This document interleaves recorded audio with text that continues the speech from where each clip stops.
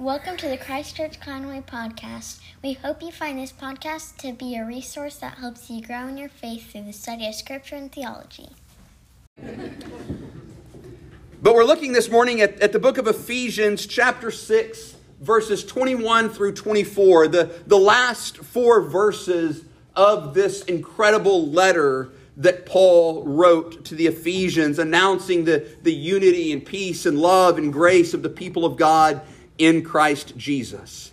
So let's once again read God's holy and inspired word, this time looking at Ephesians chapter 6, beginning in verse 21 through the end.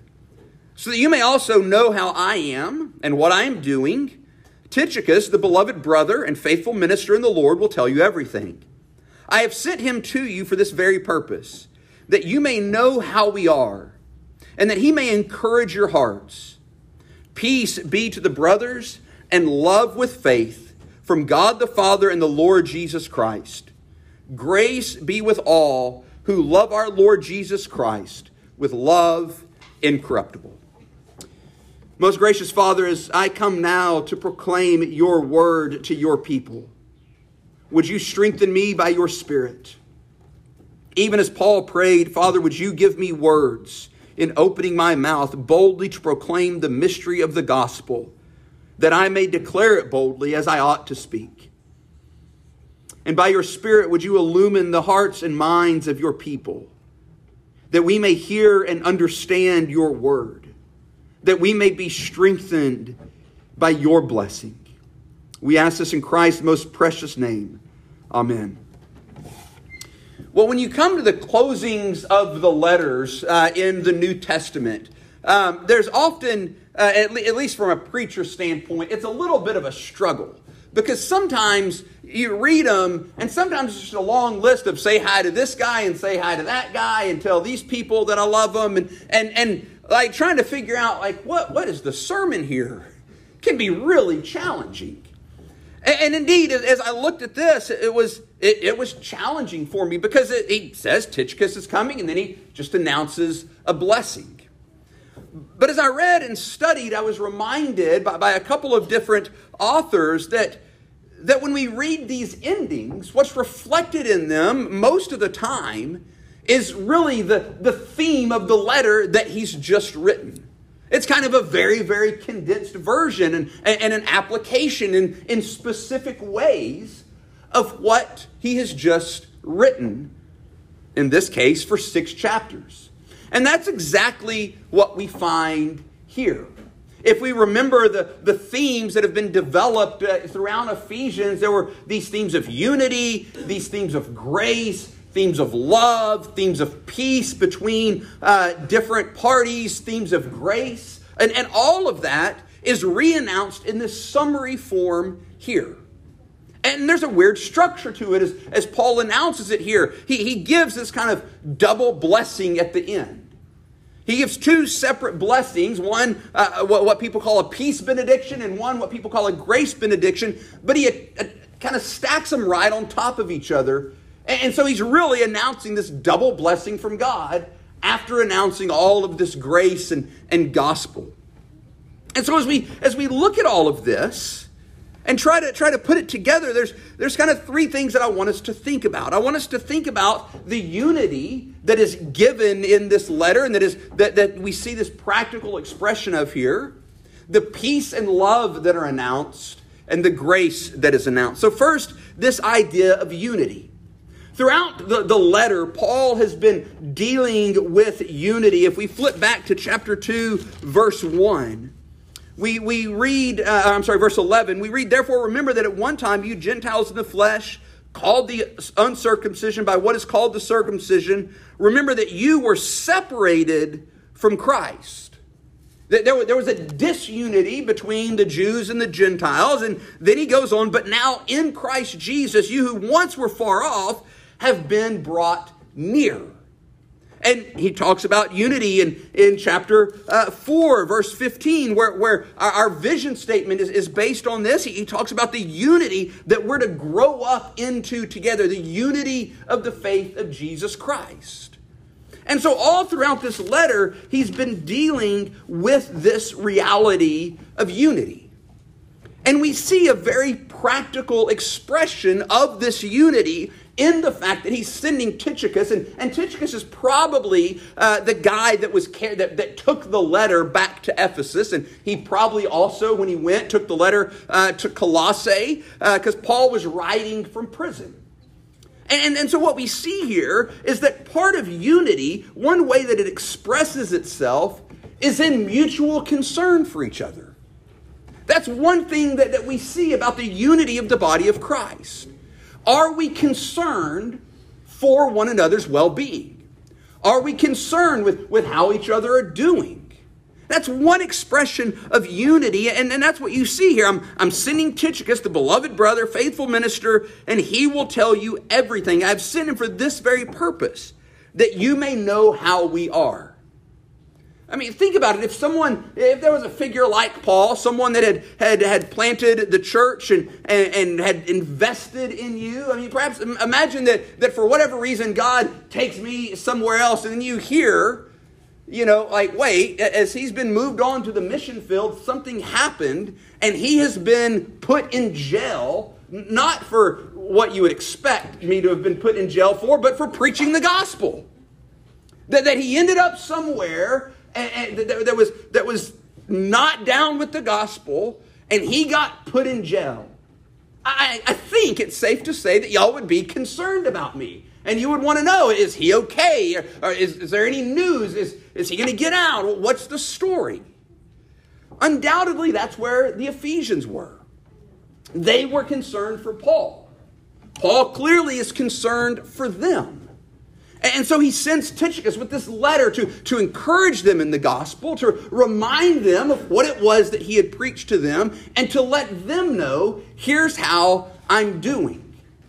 Because that's how unity kind of works. When we're in union with someone, and when we're united to someone, and walking in oneness with someone, and that person is hurting, or that person is struggling, there's some reality to which we hurt and struggle as well. When we see, and y'all have talked about this, seeing people gone from our body because of the pandemic, or hearing that someone is sick, it pains us. Obviously not to the same degree that it does them, but it pains us as well. When one of us loses a loved one, we all hurt, not to the same degree that the one who had to bury the one that they love, but we all hurt with them. Part of the unity is this kind of bearing of one another's burdens in this way. And so one of the questions that we should ask ourselves is, if you want to know, how do you know if you're living in the unity of the gospel with other Christians? One way is by examining whether you care what happens to them or not. Are you concerned with the people that are part of this body? Are you concerned with their well-being? That's one expression, just one, but one expression that we see reflected here of the unity that we have with one another, even as we are united to Christ. Because we all are members of His body. We're all members of His body. The second thing that I want us to look at is these two benedictions that are stacked on top of each other. The first one, peace be to the brothers and love with faith from God the Father and the Lord Jesus Christ. And this first benediction is in itself a double benediction. So I guess really we have this kind of triple benediction going on, that he announces peace and love. But we've got to understand that all of this is just him reminding the people of Ephesus what it is that he's been writing. So again, if we go back to chapter 2, verses 14 through 17, we see these realities of peace being announced.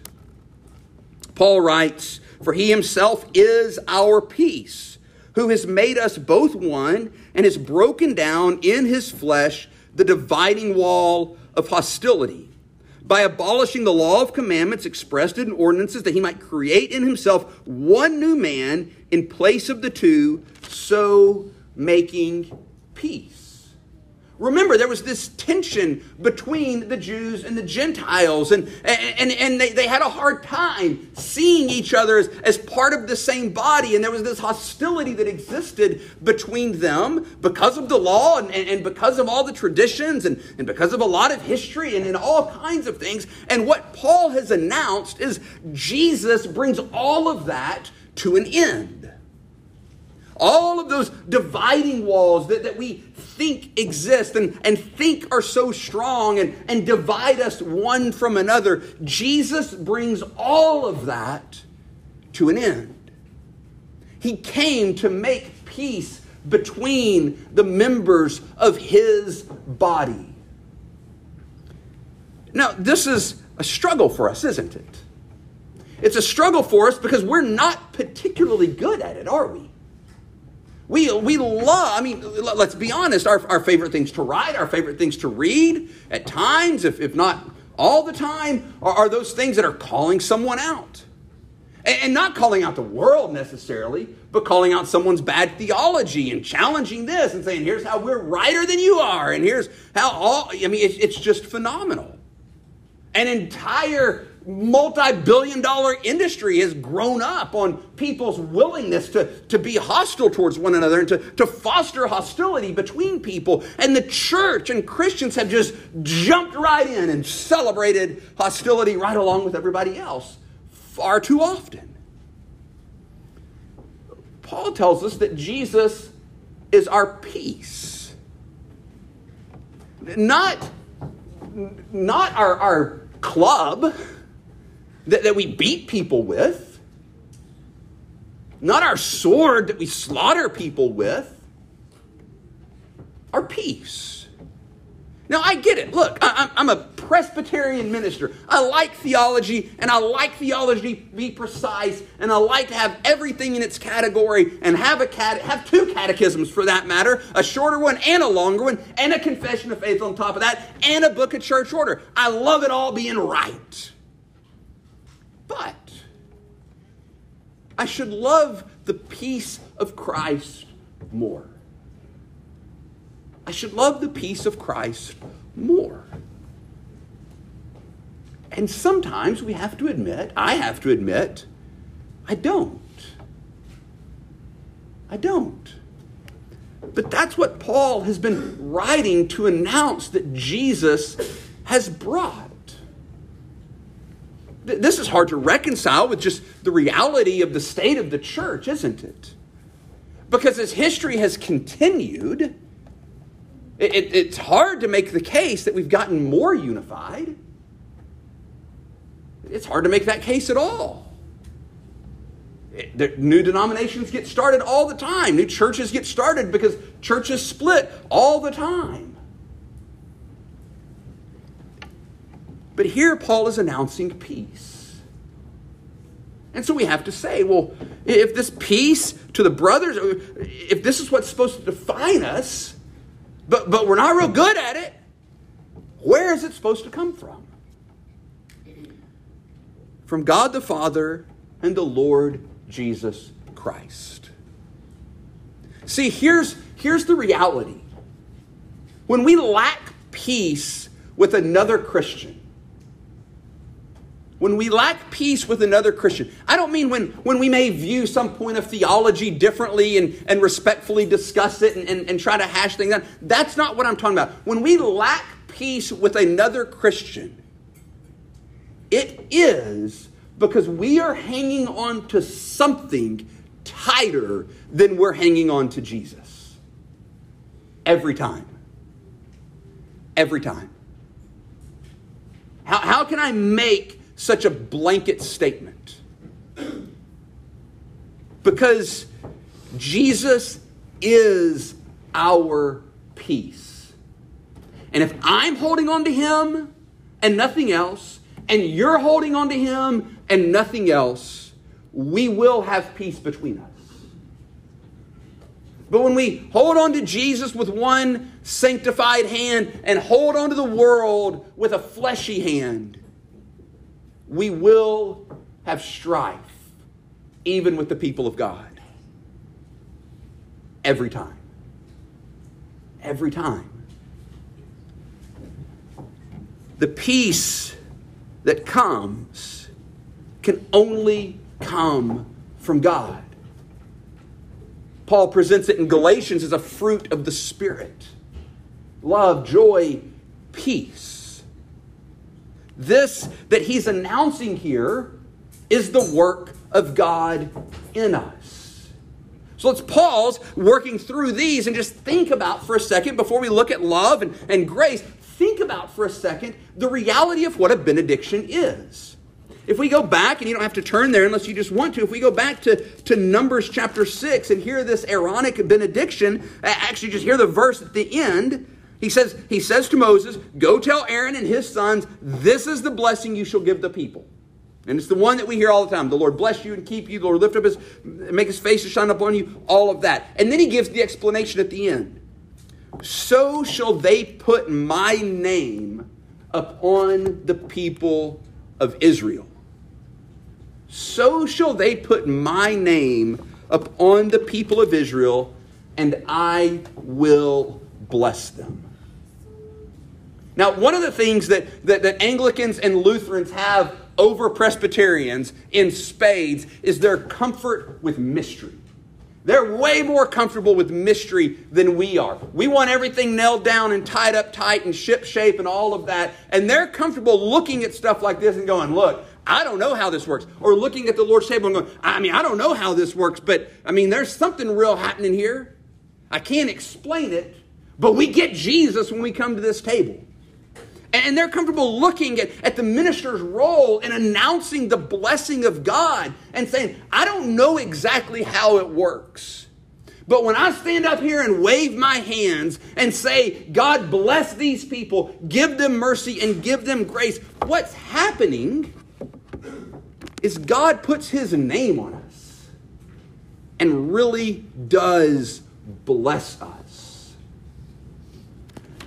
That's what Paul's doing here in written form. He's announcing a benediction, not just as a pleasant closing to his letter. I've written a lot of stuff and, salutations, Paul. It's not that kind of silliness. Paul is putting the name of God on the Ephesians. Christ is your peace. Peace be with you from him. And I can't explain the mystery of that exchange, but it's real. This is why some people, to remind themselves when we get to that part of the service, hold their hands out as if to receive something, because something is really being received in that moment. So the first thing Paul announces is peace to the brothers. Then he continues, and love. Peace to the brothers and love. And again, this isn't a new idea in the book of Ephesians. And the idea that this love is from God isn't a new idea in the book of Ephesians. We go back to 1:15. For this reason, because I have heard of your faith in the Lord Jesus and your love toward all the saints. So there, Paul's reminding us of the love that we have in Christ. If you go back to same chapter earlier, even as he chose us in him before the foundation of the world, that we should be holy and blameless before him. In love, he predestined us for adoption as sons. Chapter 2, verse 4, but God, being rich in mercy, because of the great love with which he loved us, even when we were dead in our trespasses. Verse 15 of the same chapter. Verse 15. Chapter 3, verse 17. I apologize for being so flustered. So that Christ may dwell in your hearts through faith, that you, being rooted and grounded in love. Again, a fruit of the Spirit. Love, joy, peace. It's right there. The first thing that's announced that the Spirit works in us is love. And so Paul is announcing that and putting that on the people of God once again. John tells us that God is love. Paul tells us in other places that love is the fulfilling of the law. And so he stands and saying, this one who has loved you and predestined you in that love, who loved you while you were sinners, that love be to you. May his love be on you. Peace be to the brothers, and love, and then he adds, with faith. And what he's driving at here, and I don't think it's just love with faith, I think the peace and love both come with faith. And what he's reminding us of here is that these accompany faith all the time. There is no reality in which we believe in Jesus and live lives of utter unrest with the people of God and utter turmoil and strife with the people of God and hatred towards the people of God. In fact, if we go to John's first letter, in 1 John chapter 1, verse 2, we read these words. Beloved, I am writing to you no new commandment, but an old commandment that you had from the beginning. The old commandment is the word that you have heard. At the same time, it is a new commandment that I am writing to you, which is true in him and in you, because the darkness is passing away and the true light is already shining. Whoever says he is in the light and hates his brother is still in darkness. Whoever loves his brother abides in the light, and in him there is no cause for stumbling. But whoever hates his brother is in the darkness and walks in the darkness and does not know where he is going, because the darkness has blinded his eyes. When Paul announces the love of God be on you with faith, he's announcing both that the way we receive these blessings is by faith, that's the instrument of our receiving any blessing from God.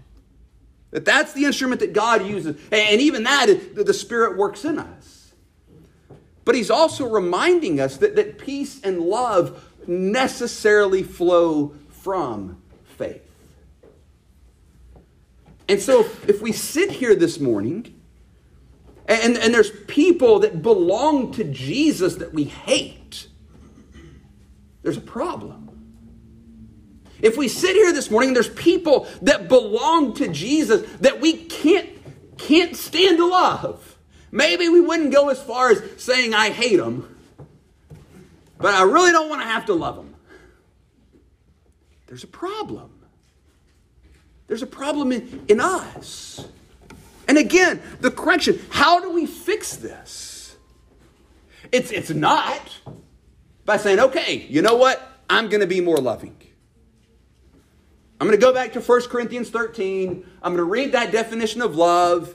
And somehow, against all odds, I'm going to do that towards this person that I want to kick in the face. It's not going to work. You can't. You can't produce gospel-driven, spirit-empowered love in yourself. You can try real hard and you can wear yourself out trying, but you won't get anywhere. The flesh is no help at all. No help at all. Isn't that an amazing statement? So where will this love for the brothers come from? Peace be to the brothers and love with faith from God the Father and the Lord Jesus Christ. See, what we need above all else is exactly what God said he was doing in Numbers chapter 6, verse 27, when he explained the Aaronic benediction. So shall they put my name upon the people of Israel, and I will bless them. What we need above all else is for God's name to be put on us and for him to bless us. Because we can't do anything on our own. Peace be to the brothers in love with faith from God the Father and the Lord Jesus Christ. And then we get this third blessing. Grace be with all who love our Lord Jesus Christ with love incorruptible. And here we see that Paul has kind of sandwiched his whole letter to the Ephesians in this blessing of grace, this putting the grace of God on the people of God. If we go back to Ephesians chapter 1, verse 2, he began, after the normal introduction, Paul, an apostle of Jesus Christ, to the people in Ephesus, grace to you and peace from God our Father and the Lord Jesus Christ. He opens the letter with this benediction of grace and peace, putting it on the people of God, putting the name of God via the attributes of God on the people of God. And he closes the letter with the same way, with the same blessings, peace and grace. He even reverses the order so that nerds can get excited about the chiastic structure and all those kinds of things. But he sandwiches the entire letter of Ephesians with grace and peace from God. Because it comes from nowhere else. It comes from no one else. Chapter 2, verse 5 of Ephesians. Picking up in verse 4, but God, being rich in mercy because of the great love with which he loved us, even when we were dead in our trespasses, made us alive together with Christ. By grace you have been saved. By grace. That's what we need from God.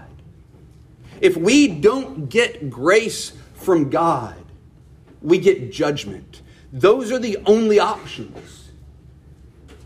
You either get grace from God because of the finished work of Jesus Christ applied to you freely by faith, or you get his wrath and curse. There is no in between. There is no like, okay, well then, here's some things you need to do to make you okay with me. There is no just kind of strong lecture at the end, or a spanking, or getting grounded, or whatever, and then you get into heaven. No. You either get grace from him, and your sins wiped clean, and you brought into the people of God by that grace because he loved you while you were a sinner. Or you get his wrath and curse. And what Paul is announcing to the Ephesians at the beginning, at the end, and all through is the grace of God. That's what he's putting on them. Grace to you. Not judgment, not wrath, not condemnation, but grace. Grace. Kindness. Steadfast love. And all that comes with it. The favor of God on you. That's what Paul is announcing to us. Now, we've got to be careful with this particular benediction. Because as the way it reads in the ESV, it sounds like grace might, at least one way you could wrongly interpret it, is to see grace as coming as a result of loving Jesus perfectly. Grace be with all who love our Lord Jesus Christ with love incorruptible. Well, if that's how we read this, guess what none of us get? Grace. For two reasons. One, if you have to earn it, it's not grace. There's just that simple kind of theological, syllogistic kind of reason. But two, none of us love Jesus with love incorruptible. None of us get it right. All of us, at some level, our love is defiled at some point. So what's going on here? What is going on here? Well, we have to remember where the love comes from. We've got to go back to the previous benediction. Grace or peace be to the brothers and love from God our Father and the Lord Jesus Christ. And then he turns around and says, grace with all those who are loving our Lord Jesus Christ in incorruptibility. Do you see how these two benedictions work together? He's not announcing that if you love Jesus perfectly, if there's no corruption in your love for Jesus, then you'll get grace. No. He's reminding us first, love comes from God. That is both the love that we get from God while we were sinners and the ability to love Him. All of it, both ways, comes from God. And He's the one who teaches us to love Him. Remember, the first fruit of the Spirit, and I know fruit of the Spirit is singular, the first one in the list. The fruit of the Spirit is this: love. Who is it that works love in us? It's the Spirit. And what can we assume is an attribute of the love that the Spirit works in us? Incorruptibility. It's His love that He works in us, not only for each other, but even for Christ. It might be better to say, because there's not actually a verb here, it might be better to say grace is with all who love our Lord Jesus with love incorruptible. Because that's the only way you would love Him, with love incorruptible. Is if He has shown His grace and if the Spirit is at work in you so that you will love Him. Because Paul is real clear in Romans 3. None of us seeks after God. None of us does any of that. Certainly not in any incorruptible way. And so we've got to be careful with what we do with this verse. And remember that as Moses tells us in number 6, what's being announced in these benedictions is not marching orders. He's not saying, now, go be loving, go be peaceful, go have faith, go be gracious, and go get it all. No.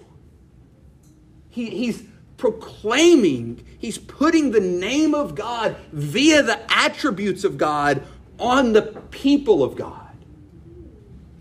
That God might bless us in this way.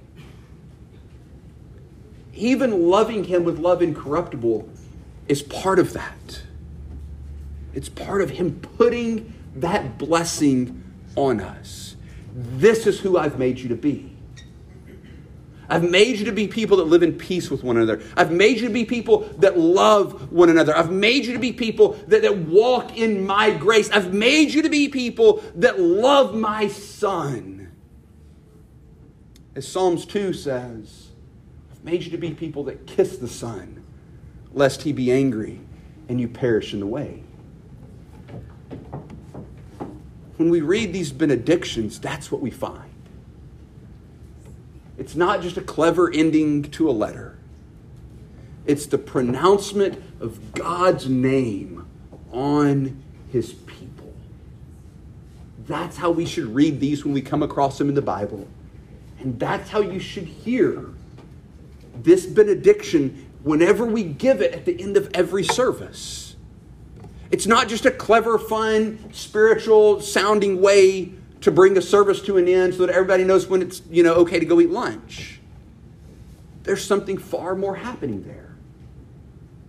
The name of God is being put on you by one that has been called to do that work. You are being set apart as His people week after week when the benediction is announced. That's what's happening. That's what's happening. Let's pray. Father, we thank You for Your word. And we thank You for these benedictions that put Your name on us.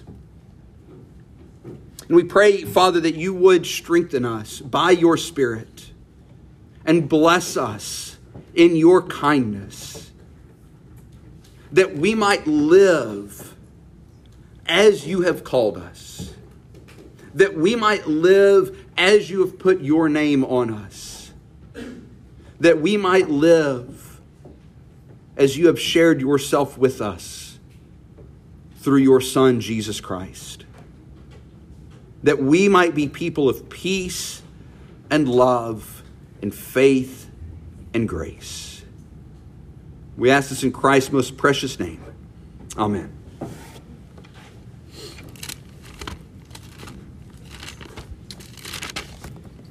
Paul wrote to the Corinthians regarding the Lord's Supper. The cup of blessing that we bless, is it not a participation in the blood of Christ? The bread that we break, is it not a participation in the body of Christ?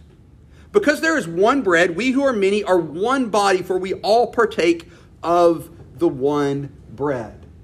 Here is this unifying meal that is set before us.